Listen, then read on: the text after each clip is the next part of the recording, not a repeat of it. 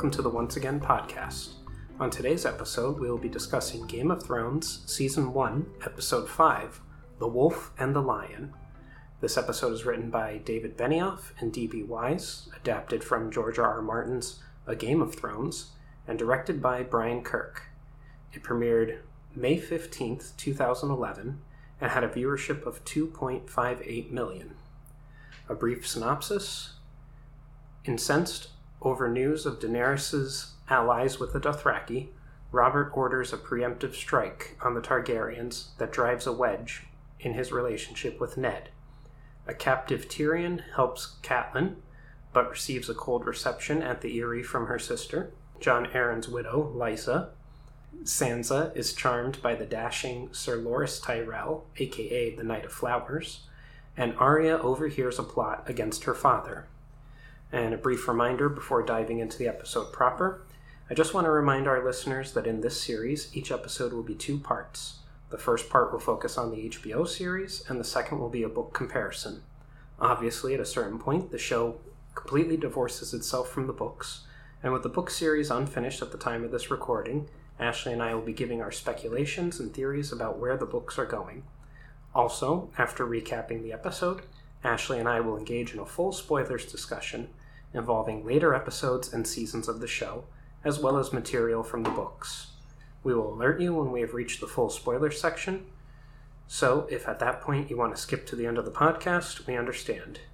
And finally, if you are unaware, Game of Thrones has a much more violent and adult-themed world than Once Upon a Time.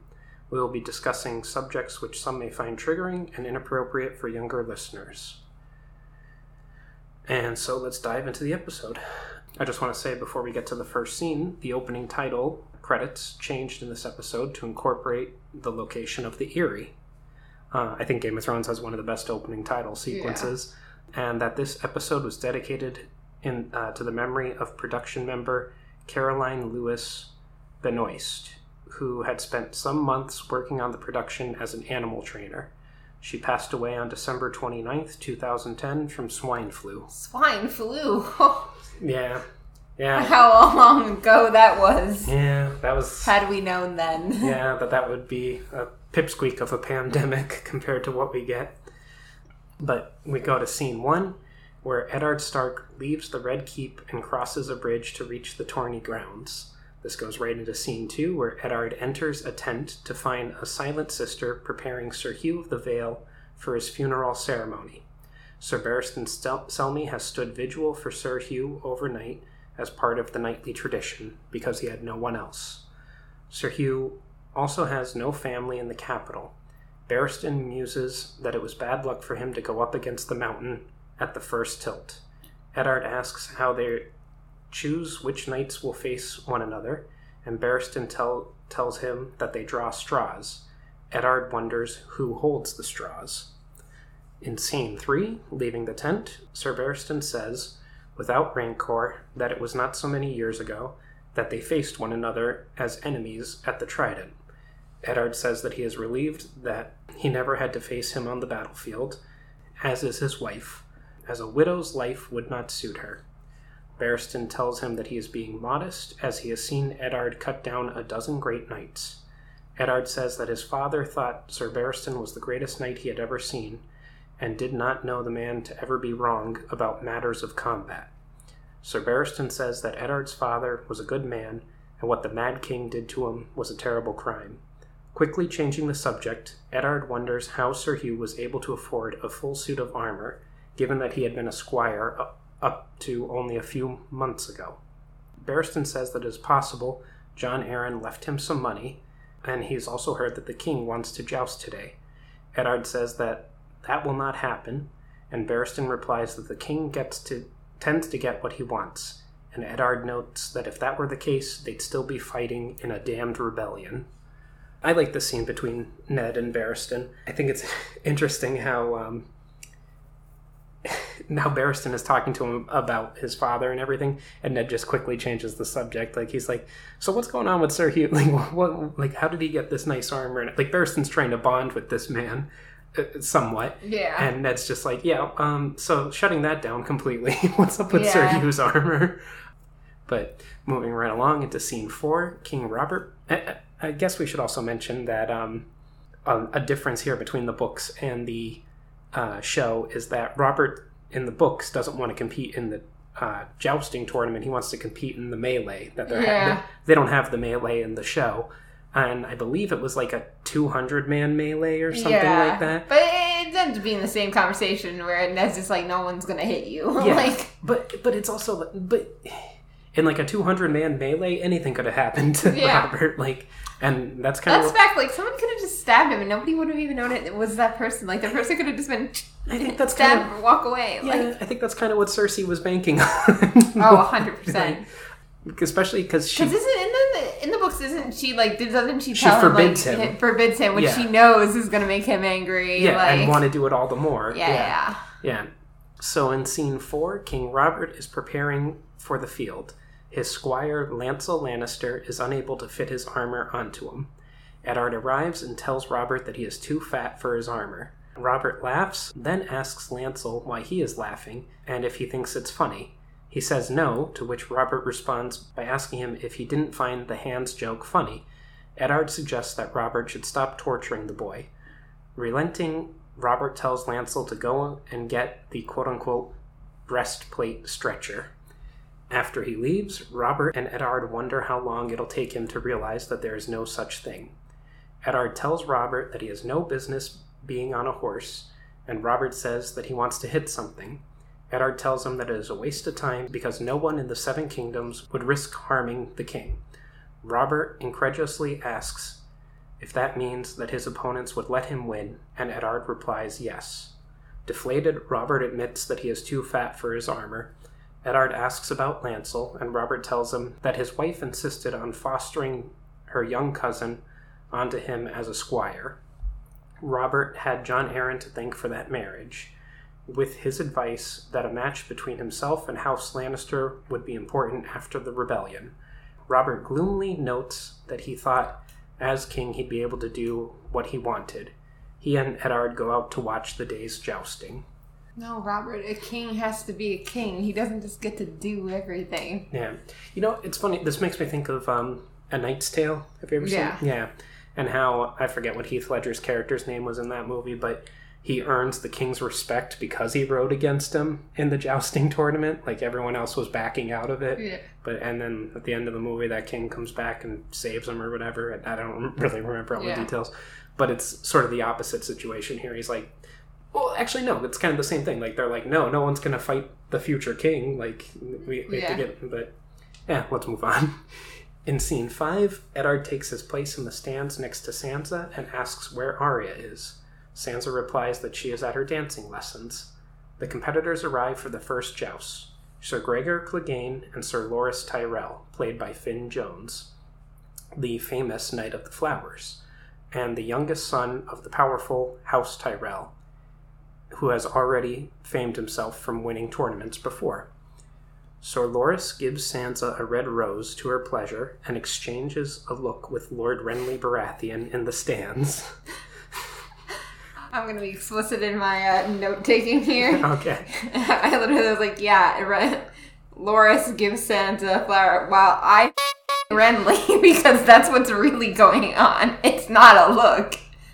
Yeah, and Renly does give him a look, though, like, get on with it. Like, stop it. Move along. Oh, 100%. Yeah. And the knights take their positions before the king, and Gregor's horse becomes aggregated for some reason. The tilt begins, and Sansa worries for Sir Loras' health after Gregor killed Sir Hugh of the Vale the day before. Eddard tells her that Sir Loras rides well. In the stands, Littlefinger wagers 100 gold dragons on the mountain. Renly takes the bet. Littlefinger ponders what he could buy with 100 gold dragons. Maybe a dozen barrels of fine Dornish wine, or a girl from the pleasure houses of Lys. Renly suggests that he could buy a friend, and Littlefinger bows sarcastically at the joke. The joust begins, and Sir Loras unseats Sir Gregor, whose horse falls to the ground. Renly cackles in delight, while Littlefinger grimaces at having lost the bet, while a brief smile crosses the hound's face at the sight of his brother's defeat. Renly tells Littlefinger that it is a pity as he could have done with having a friend. Littlefinger asks Renly when will he be, quote-unquote, having his friend, indicating Loras. Renly stays silent. Littlefinger then puts his hand on Sansa's shoulder, removing it at a look from Eddard, and tells her that it was clever of Loras to ride a mare in heat, as it threw Gregor's stallion into confusion and made it easier for him to defeat the Mountain. Sansa says that Loras would never do that, as it is dishonorable. Littlefinger agrees that there is no honor in it, but quite a lot of gold. Sir Gregor finally gets up. Furious, he summons his squire with his sword, and then decapitates his horse in a rage. He smashes Sir Loras off of his horse and attacks him with his sword. Loras is barely able to raise his shield in time. Before he can be overwhelmed, the Mountain's brother, Sandor Clegane, jumps in the way, and the two exchange blows for several moments before the king orders them to stop. Sandor immediately kneels, and the Mountain storms off the field in anger. Sir Loras thanks Sandor and holds his arm aloft to be cheered by the commoners. And I have a note here saying, a real horse could not, of course, be used for when Gregor Clegane decapitates his mount. A complex puppet and a mixture of CGI was used to achieve the effect. And this is also a little bit different in the books, too. The Hound is also competing in the jousting tournament, and it comes down to him and Sir Loras, and then Sir Loras is like, no, you just saved my life, you're the winner. There you go. So actually, the Hound gets the money and everything. Yep. We move on to scene 6, where Catelyn Stark, Sir Rodrik Cassel, and several companions from the Inn at the Crossroads, including the singer Marillion and the sellsword who gave Tyrion his room, Bronn, are taking a hooded and bound Tyrion through a range of tall hills. Tyrion is unhooded, and he realizes that they are not on the King's Road. He thought Catelyn was taking him to Winterfell, and she agrees that she said so, often and loudly. Tyrion realizes that his father will have people looking for him in the wrong place. There's no doubt at a handsome reward being offered for his safe return, and it is well known that a Lannister always pays his debts. Bronn notes this comment with interest. Tyrion also realizes that they are on the Eastern Road. Catelyn is taking him to see her sister, Lady Lysa Arryn, to answer for his imagined crimes. That is, assuming the Shadowcats and the Hill tribes don't kill him first. He asks Catelyn how long it's been since she last saw her sister, and she says 5 years. Tyrion says that Lysa has changed, going from slightly touched before her husband's death to unhinged. He suggests Catelyn would be better off killing him where he stands. Catelyn says that she is not a murderer, but Tyrion says that neither is he, and what kind of imbecile would arm an assassin with his own blade? Sir Rodrik suggests gagging him, but Tyrion asks why, and if he is starting to make sense. Yes, you are, Tyrion. Yeah, exactly. And, the assassin was armed by an idiot with his own blade, but it just wasn't Tyrion's blade. Suddenly, the party is attacked by a group of tribesmen from the hills. Several of the knights from the inn are killed, and Tyrion asks Catelyn to untie him so he can fight. She does so, and he overcomes one assailant, killing him with a shield of one of the fallen knights. The tribesmen are defeated, and Bronn, whose skills with the sword were most impressive, asks Tyrion if it was his first kill. When Tyrion nods, Bronn says that he needs a woman, always the best thing after a fight. Tyrion nods at Catelyn and says he's willing if she is. Such a good line. Yeah. It's one of the better lines. Yeah. And in scene 7, we're in the Winterfell courtyards, and Theon Greyjoy is practicing archery. Maester Luwin is teaching Bran about the Great Houses, the regions they control, and their words. First up are the Iron Islands. Bran accurately replies what their words are and what their sigil is. Theon cheerfully notes that the Ironborn are famed for their skills at navigation, archery, and lovemaking. Luwin dryly notes that they are also famed for failed rebellions. After accurately reporting the details for House Baratheon, Bran gets stuck on the Lannisters. He gives their motto as a Lannister always pays his debts, which Luwin points out as a common saying, but not their official motto, which is Hear Me Roar. Bran runs through the mottos of House Martell and House Hornwood, before saying the words of the Tullys, family, duty, honor. Luwin notes that it's his mother's house, as he is well aware, and he asks if they are playing a game. Bran angrily says that family comes first, and Luwin realizes Bran is upset by his mother's long absence. Luwin says that she had to go and will be back as soon as she can. Bran asks if he knows that for sure, or if he knows where she is today, and Luwin replies that he does not. Bran gloomily watches Theon shooting and says that he will never shoot a bow again. Luwin tells him that that is not the case. If Tyrion's saddle actually works, Bran could learn to shoot a bow from horseback. Dothraki boys start to learn when they are just 4 years old. This cheers Bran up. And I have a few notes here. Theon stating that the Ironborn are famed for their skills at navigation, archery, and lovemaking. This is an empty bragging and very far from the truth. The Ironborn mostly sail from the Iron Islands to the coasts of the mainlands for raiding, and that hardly requires any special navigation skills. Only a few of them have ever sailed further. The Ironborn prefer to engage in hand-to-hand combat using swords and axes rather than shoot arrows from a safe distance. In fact, Theon is the only Ironborn who has ever seen shooting an arrow in the show. In the books, the Ironborn shoot arrows at their opponents only on rare occasions. And the Ironborn have a negative reputation as reavers and rapists. They are definitely not famed as lovers. Just... Same thing to Theon and the Ironborn, right? Yeah. Well, I mean, technically he should become their leader someday, but we'll get there when we get there. Although it isn't... I don't even want to get into... That's a whole separate discussion. But we'll go on to scene 8, where Theon invites the prostitute Ros to his room for the night, though strictly this is not allowed under the castle rules. When he tells Ros to be quiet, she laughs, saying that she thought he was an important person in Winterfell. Ros also tells him that he isn't the only nobleman in her life. Theon notices a gold medallion around her neck and guesses Tyrion gave it to her.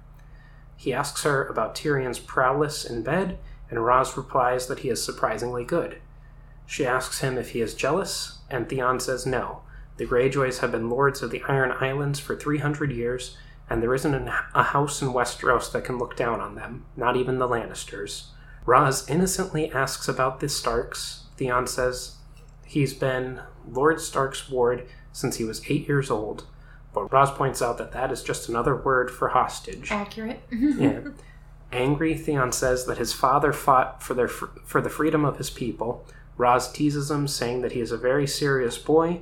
Theon says that he doesn't want to pay for it, so Ros tells him to go and get himself a wife. Damn. Yeah. I love her so much, though. Yeah, she's definitely the best character that they added to the show.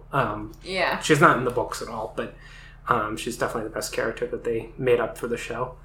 It is interesting, too, how the Greyjoys are, and the Iron Islanders as all, but the Greyjoys are kind of looked down on from the other houses. Like, I find it so weird how the Tullys look down on so many other houses, when the Tullys have only been in charge of the Riverlands since Aegon came, for 300 years as well. Like, it's not, like, the Tullys are this ancient family, like the Starks or anybody else.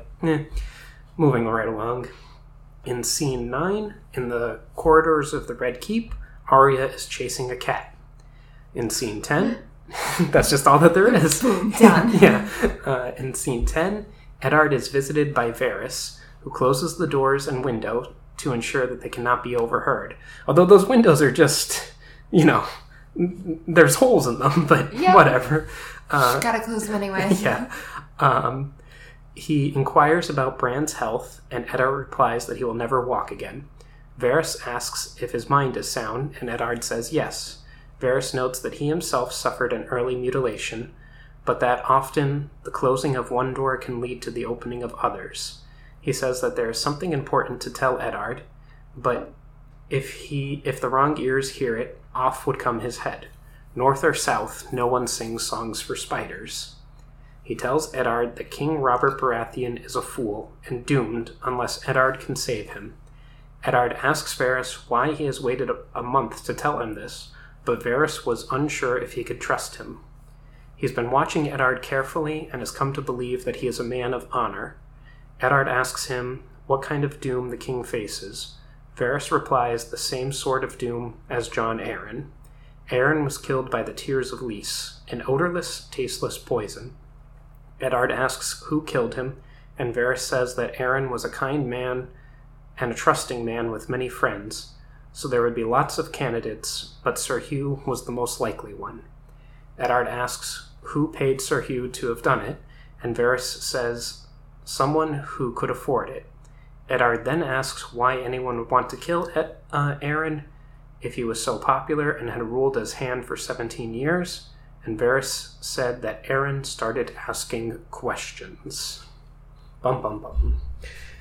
In scene 11, Arya chases the cat through the castle, down into the storerooms under the castle. There she finds the skulls of the Targaryen dragons. Immense in size, hearing people approaching, she hides behind the largest. Varys and Magister Illyrio Mopatis of Pentos pass by. Varys says that he has found one of the bastards and now has the book. The rest will come soon. Illyrio asks what he will do when he knows the truth, but Varys says he does not know. The fools tried to kill his son and botched it. The wolf and the lion will soon be at each other's throats, and war will come. Illyrio says that war is too soon. Can Eddard just be killed?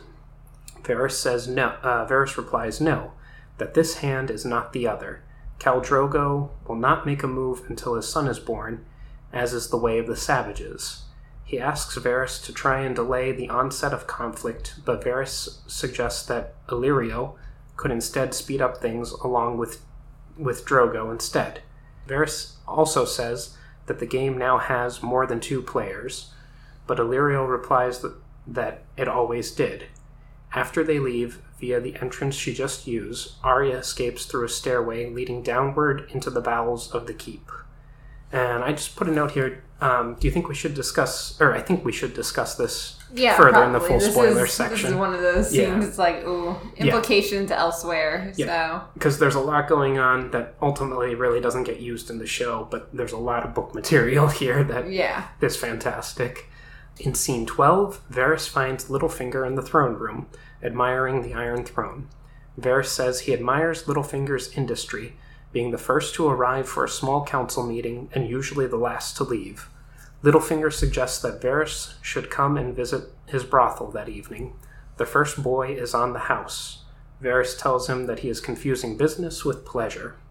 Littlefinger says that his establishment caters for all inclinations. Varys says that he has heard the same, especially in the case of Lord Redwine, who likes his boys very young. Littlefinger says that he is a purveyor of both beauty and discretion. Varys asks if it is true that Sir Melon of Tumblestone prefers amputees. Littlefinger says that all desires are valid for a man with a full purse. Varys says he has also heard of a lord with a liking for fresh cadavers, and ponders how you'd go about producing fresh, beautiful corpses before they rot. Littlefinger notes that such a thing would not be in accordance with the king's laws, strictly speaking, and strictly speaking, replies Varys. Littlefinger, feeling he has lost that round, asks Varys what happened to his testicles. Were they kept in a box somewhere? And Varys replies that he doesn't know, and it is a shame since they had been so close once. I love it. Yeah, these two have the best exchange here. He asks Littlefinger how he's been since they last saw one another, but Littlefinger asks if he means since the last time Varys saw him or since he saw Varys. Varys says since the last time he saw Littlefinger, with eyes he owns, he was speaking to the hand of the king. They all have so much to discuss with Lord Stark. Growing serious, Varys says that if the Lannisters were behind the attempt on Bran Stark's life, and if the Queen were to discover that Littlefinger had helped the Starks come to the realization because of his enduring fascination for Catelyn Stark, it would be an unpleasant situation. Littlefinger tells Varys that the last time that he saw him, he was talking to the hand of the king, followed by a meeting with a quote-unquote foreign dignitary, presumably on council business. Varys is rattled by this news. Littlefinger says that he is not surprised that Varys has friends from across the Narrow Sea, as he is from there himself. Littlefinger indicates that he could tell Robert about this if he so choose. Their verbal sparring is interrupted by Renly, who tells them that the king is coming to the council meeting.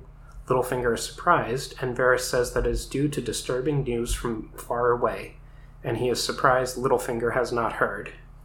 So I have a few notes for this scene, the first being that Varys tells Littlefinger Lord Redwine likes his boys very young. The current lord of House Redwine is Paxter Redwine, but there is no mentioning of in the novels that he is homosexual or a pedophile. It is unclear whether Varys was referring to Paxter or other members of his house. And then my personal note here is that I love this scene for the exchange between Varys and Littlefinger. They are equally clever, and with the Iron Throne, aka the prize, sitting in the background, it's just a beautifully shot scene. Also, it's nice that they're just sitting there proving that they know everything going on. Yeah, that they know each other so well and know each other's secrets and everything. It's a good scene. This is what Game of Thrones is all about, or should be all about. In scene 13, Arya finds her way out of the Red Keep via a cave on the shore. She makes her way to her father's chambers. In scene 14, Arya is stopped at the gates of the Red Keep by 2 guards who mistake her for a street urchin and a boy. She tells them that she is the daughter of the Hand of the King and gets them to let her pass. I love that exchange. They say, "Oh, do you need a smack on the head?" And she's it just proves early that, people think she looks like a boy because, obviously. Yeah. Well, in this world, boys also have long hair. Yeah. Whereas more traditionally in our world, boys usually have short haircuts and everything. But she's also, prepubescent and covered in dirt and everything like that. Yeah. And, and she doesn't dress in gowns and stuff. Yeah. So it's easily, but I just love her, where she says, now go get my father, or do you need a smack on the head? That's great Arya stuff there. In scene 15, Eddard admonishes Arya for her absence, saying that he had half his guard out looking for her. Which, dumb move, Ned. You can't afford to be sending half your guard places. Arya reports that she overheard from Varys and Illyrio, but she doesn't know their names, but has garbled it up. Eddard found a bastard, and the wolves are fighting the lions, and something to do with a savage. Eddard is bemused. Jory Cassell reports that a night's watchman has come to see Eddard.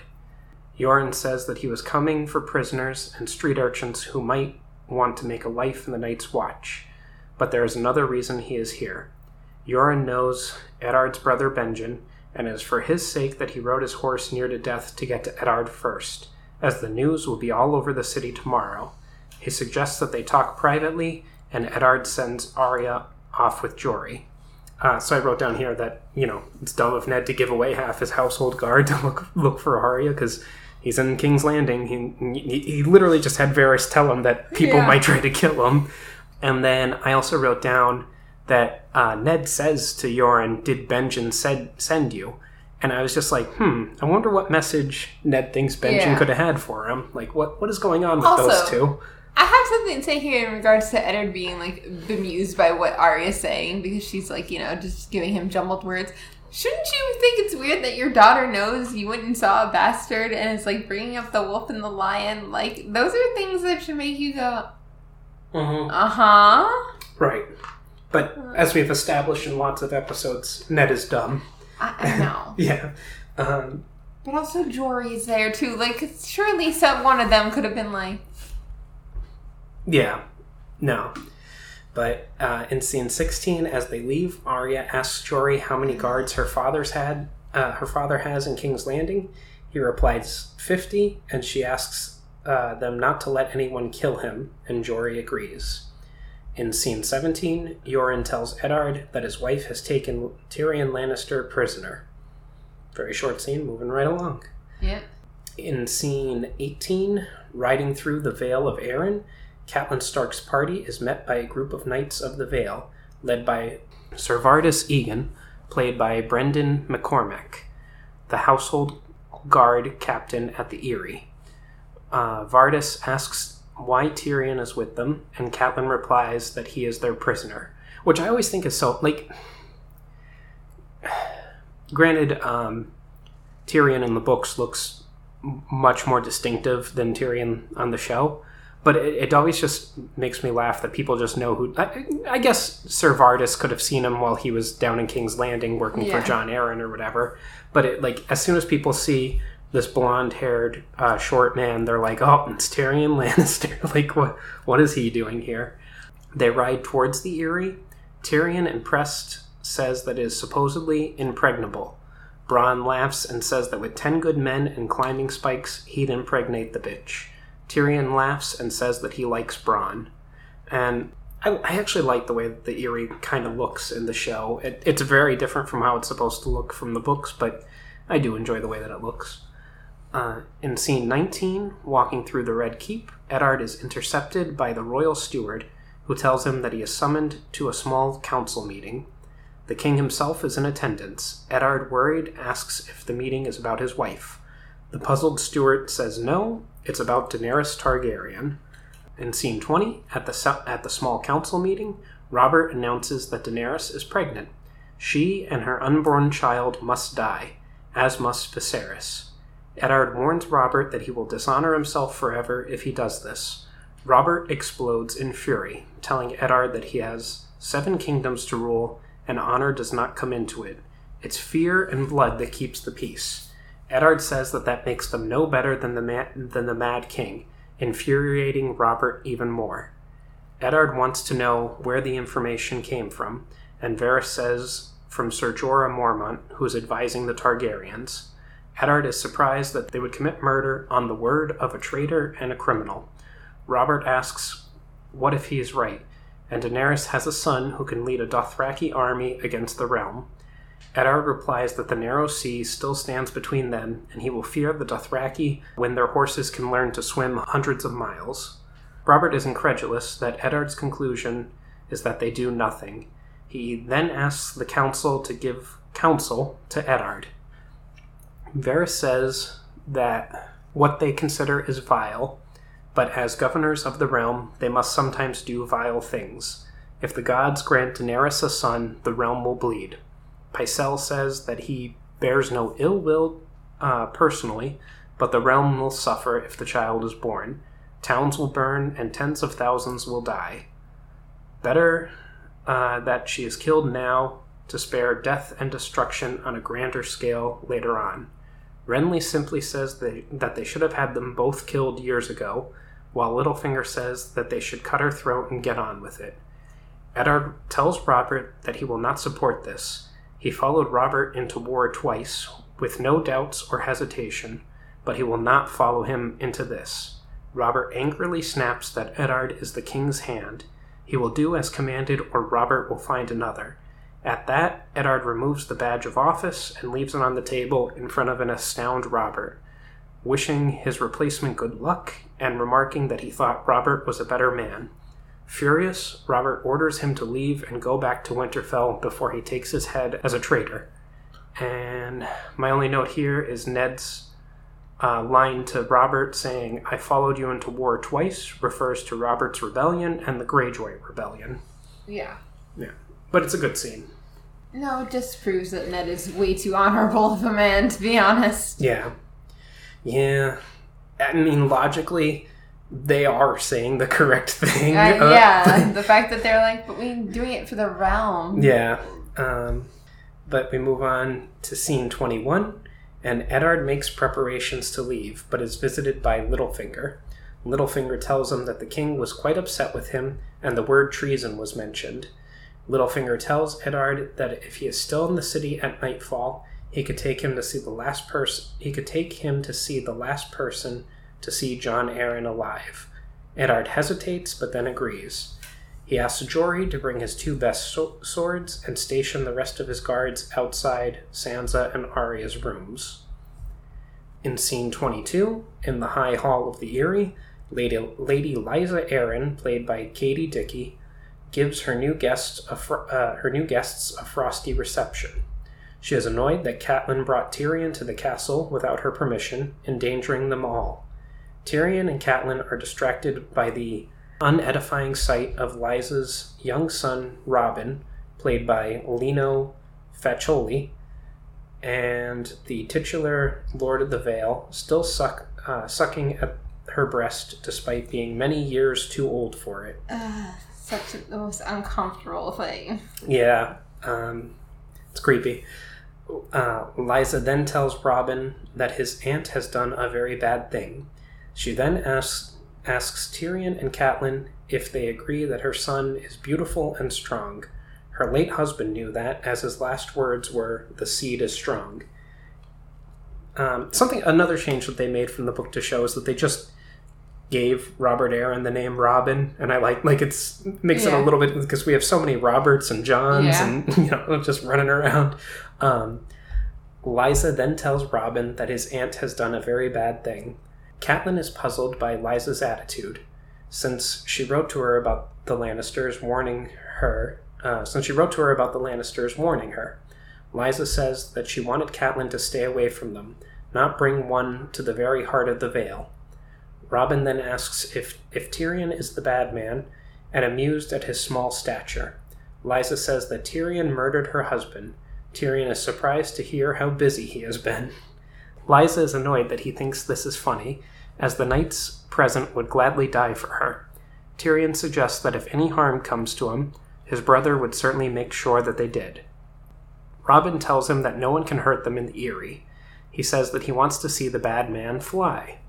Liza says that this is possible. Catelyn says that Tyrion is her prisoner and will not be harmed. Liza agrees, suggesting that her guest should be shown comfortable quarters. Tyrion is thrown into one of the Eyrie's sky cells by Mord, played by Carian Birmingham. Rooms which are open on one side with a sheer drop to the valley floor thousands of feet below. And I have one note for the scene, and that Katie Dickon, who plays Liza Arryn, later said that she hoped viewers were aware that she wasn't actually having Robin Arryn suckle at her breast, as Liza disturbingly never weaned her son. She was wearing a prosthetic breast over her undergarments. Yeah. Which is good to know. Yeah, considering this entire scene is just kind of creepy. Yeah. I mean, I assumed naturally that wasn't what was actually happening. But also I will say that, the sky cells are probably one of the more interesting looking things. The Eyrie itself, and the Moon Door especially, I know that George R.R. Martin actually liked the change of the Moon Door being on the ground.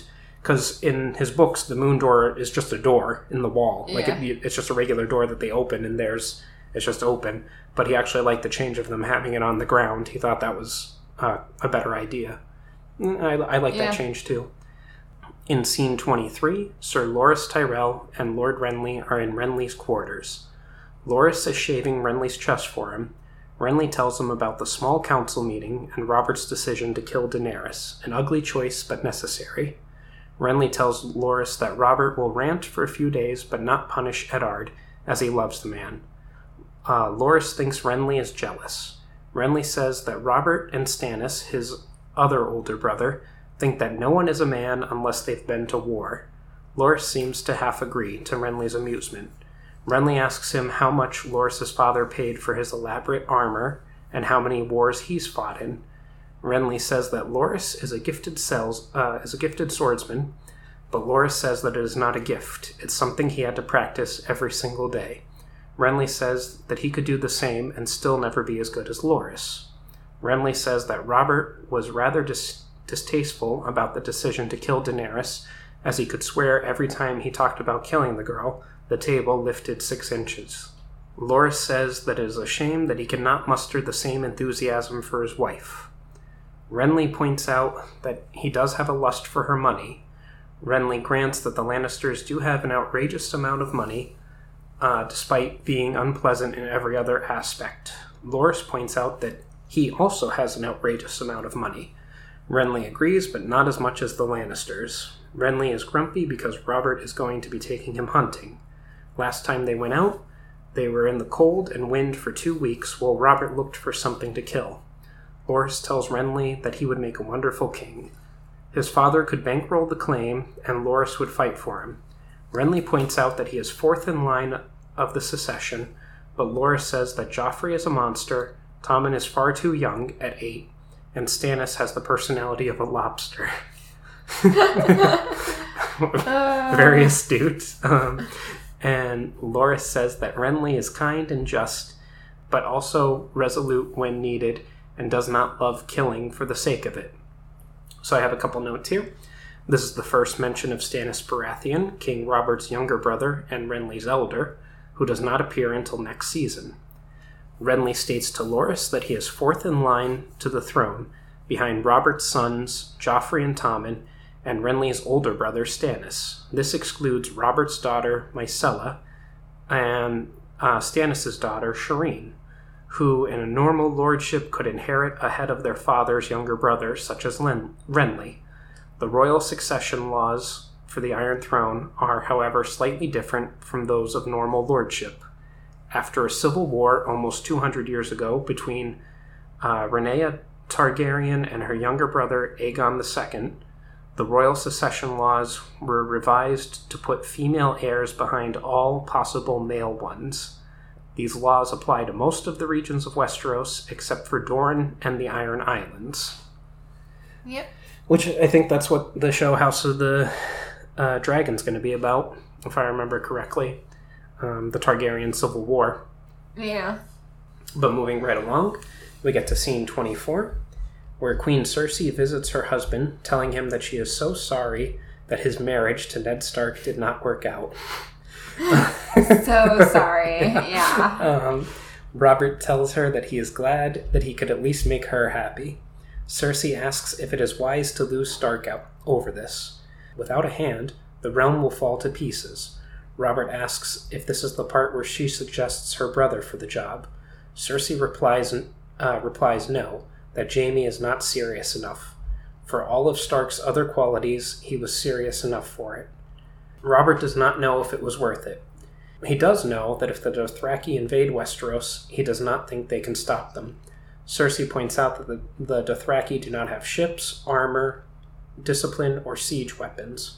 Robert says that it is interesting when she opens her mouth and her father's words come out. Cersei asks if her father is wrong.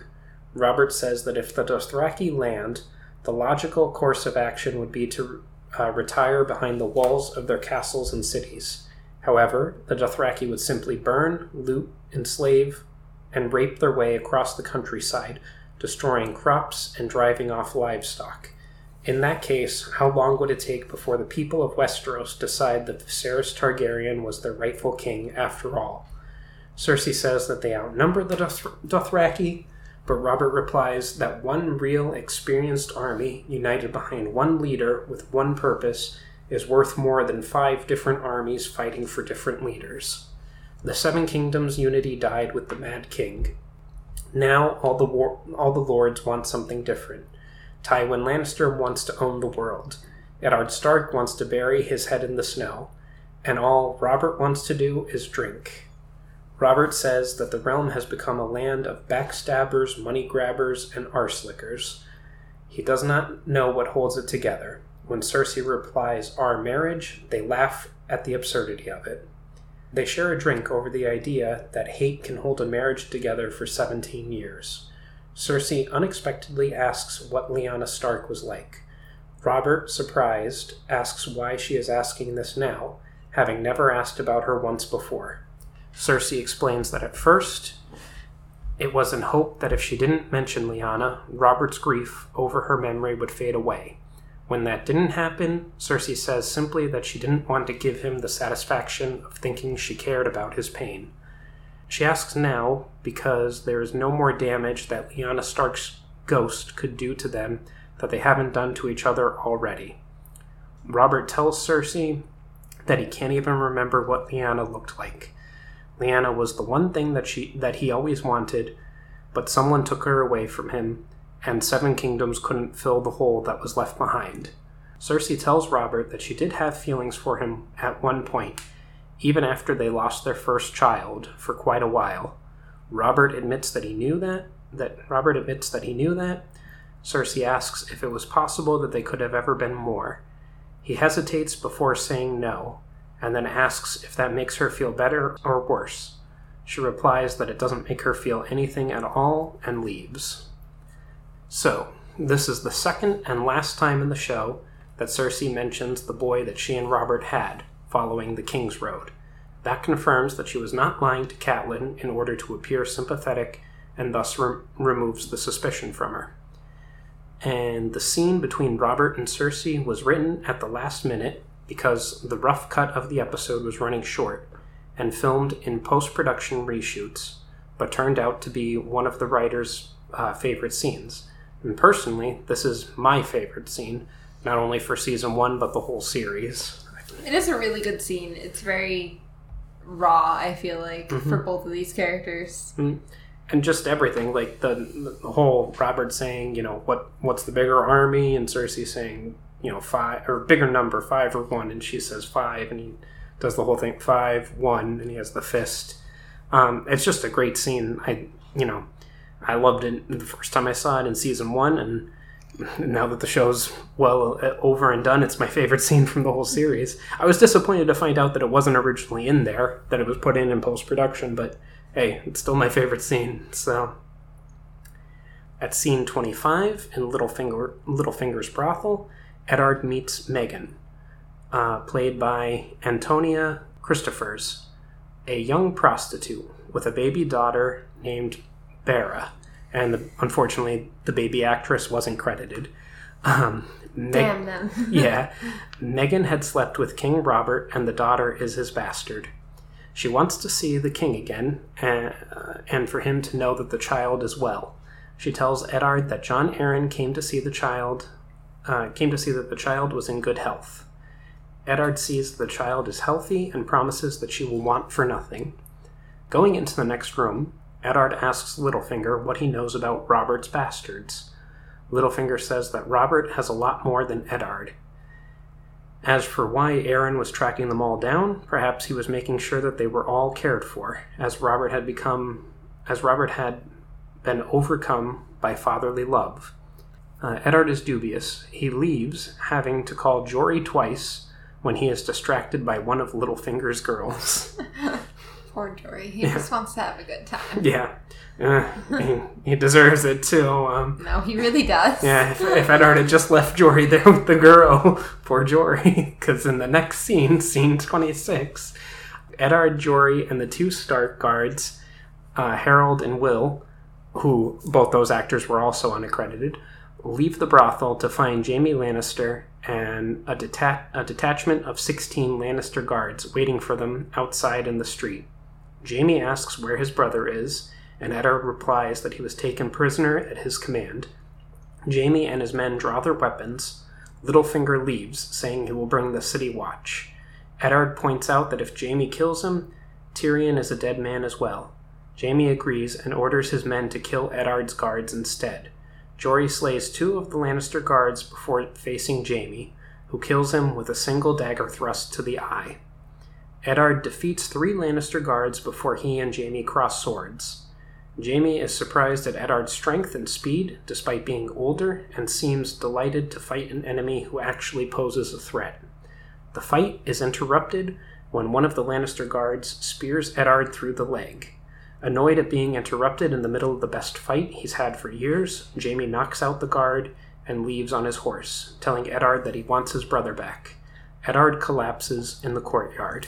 It's so crazy to me that Jaime's like, it's having such a good fight, though. Yeah. Don't you ruin this for me. Yeah. Well, I mentioned in our previous show episode how I liked the exchange between Jory and Jaime because of what happens in this episode, and this is it. Like,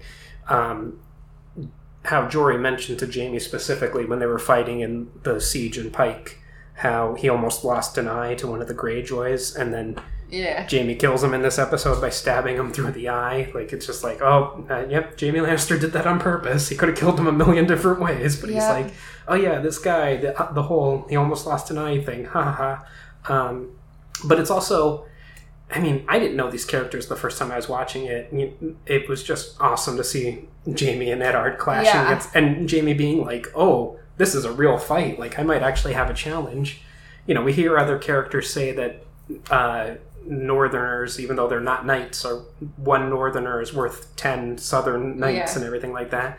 So, and there's plenty of fights where Eddard was overwhelmed in the books and came out on top somehow, that we don't really know all the details yet. But, and you would think... Well, let's. I'm gonna say we're going into full spoilers here, folks, because I want to bring up some book material. Yeah. So, full spoilers. You would think that Jaime would be excited to fight Eddard because supposedly Eddard killed Arthur Dayne, the greatest swordsman who ever lived.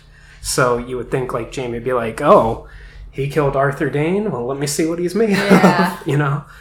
But, and since we're in full spoilers now, let's talk about my notes here from the full spoilers. The title is drawn from the dialogue between Varys and Illyrio. It refers to the sigils of House Stark and Lannister, respectfully. Of course, the lion and the wolf, or the wolf and the lion, excuse me. This episode has the first mentions of House Martell, the rulers of Dorne, the southernmost of the Seven Kingdoms. Sir Barristan Selmy is not present at the meeting of the Small Council, and in the parallel book scene he is. In Season 3, the episode titled Kissed by Fire, it is explained that traditionally the Lord Commander of the King's Guard has a seat on the council, but Selmy was excluded because Robert did not want advice on how to govern from a Targaryen loyalist, let alone one who killed a dozen of his friends. Selmy did not mind, since he hated the politics anyway. And as things turned to be, Varys and Pycelle, who pointed out that either Daenerys died or many innocent people were right. Ned, who objected to killing her and did not care about all the consequences, was really acting like a quote-unquote honorable fool, as Robert called him. That's in reference to the final season. There was something else that we discussed earlier that I wanted to bring up. You want to talk about the scene with Varys and Illyrio? Yes, okay. Yeah. So the show completely cuts the young Griff / Aegon / Phaegon storyline. They kind of give some of its aspects to Jon Snow. But it is interesting because here they still could have gone with that plot, which I think is a very big plot that they skipped out on. And that's what Illyrio and Varys were really planning. They wanted to have the realm be in complete chaos, having the Starks and the Lannisters fight each other, have Daenerys and Viserys then invade, and when everyone's at their weakest, then send over Aegon and have him clean up everyone else, and have him sit on the Iron Throne at the end. So it is interesting that they included this scene. It still works for the show, having Varys secretly want one of the Targaryens to come back and be on the throne, but like they did in the show, but whatever. It doesn't work the same way. No. Yeah. I really wish Aegon had been included on the show, but what are you going to do? They decided that wasn't a thing. Too much Chewbacca, as some of our college professors might say. Yeah, too much Chewbacca. Yeah. Shout out to you, Dr. Kuhar, wherever you are out there. Anything else you'd like to discuss about this episode? No, okay. I think we're good. All right, well, let's go into the outro. That concludes this week's episode of the Once Again podcast. Thank you for joining us. Any questions, comments, or critiques can be addressed to our email at onceagainpod@gmail.com. Follow us on our social media accounts on Twitter and Instagram, Once Again Pod, all one word. If you are feeling generous and would like to contribute to the podcast, we have several tiers available on patreon.com/onceagainpod. Also, a like and a share would be greatly appreciated. Thank you and have a wonderful day. And remember, we will entertain you. We will always entertain you. Rumpelstiltskin always says that magic comes with a price. But for this price, you can get a nice piece of jewelry. Use code ONCEPOD for 10% off your first order at Unusual Magic Jewelry on Etsy. Click the link in the description.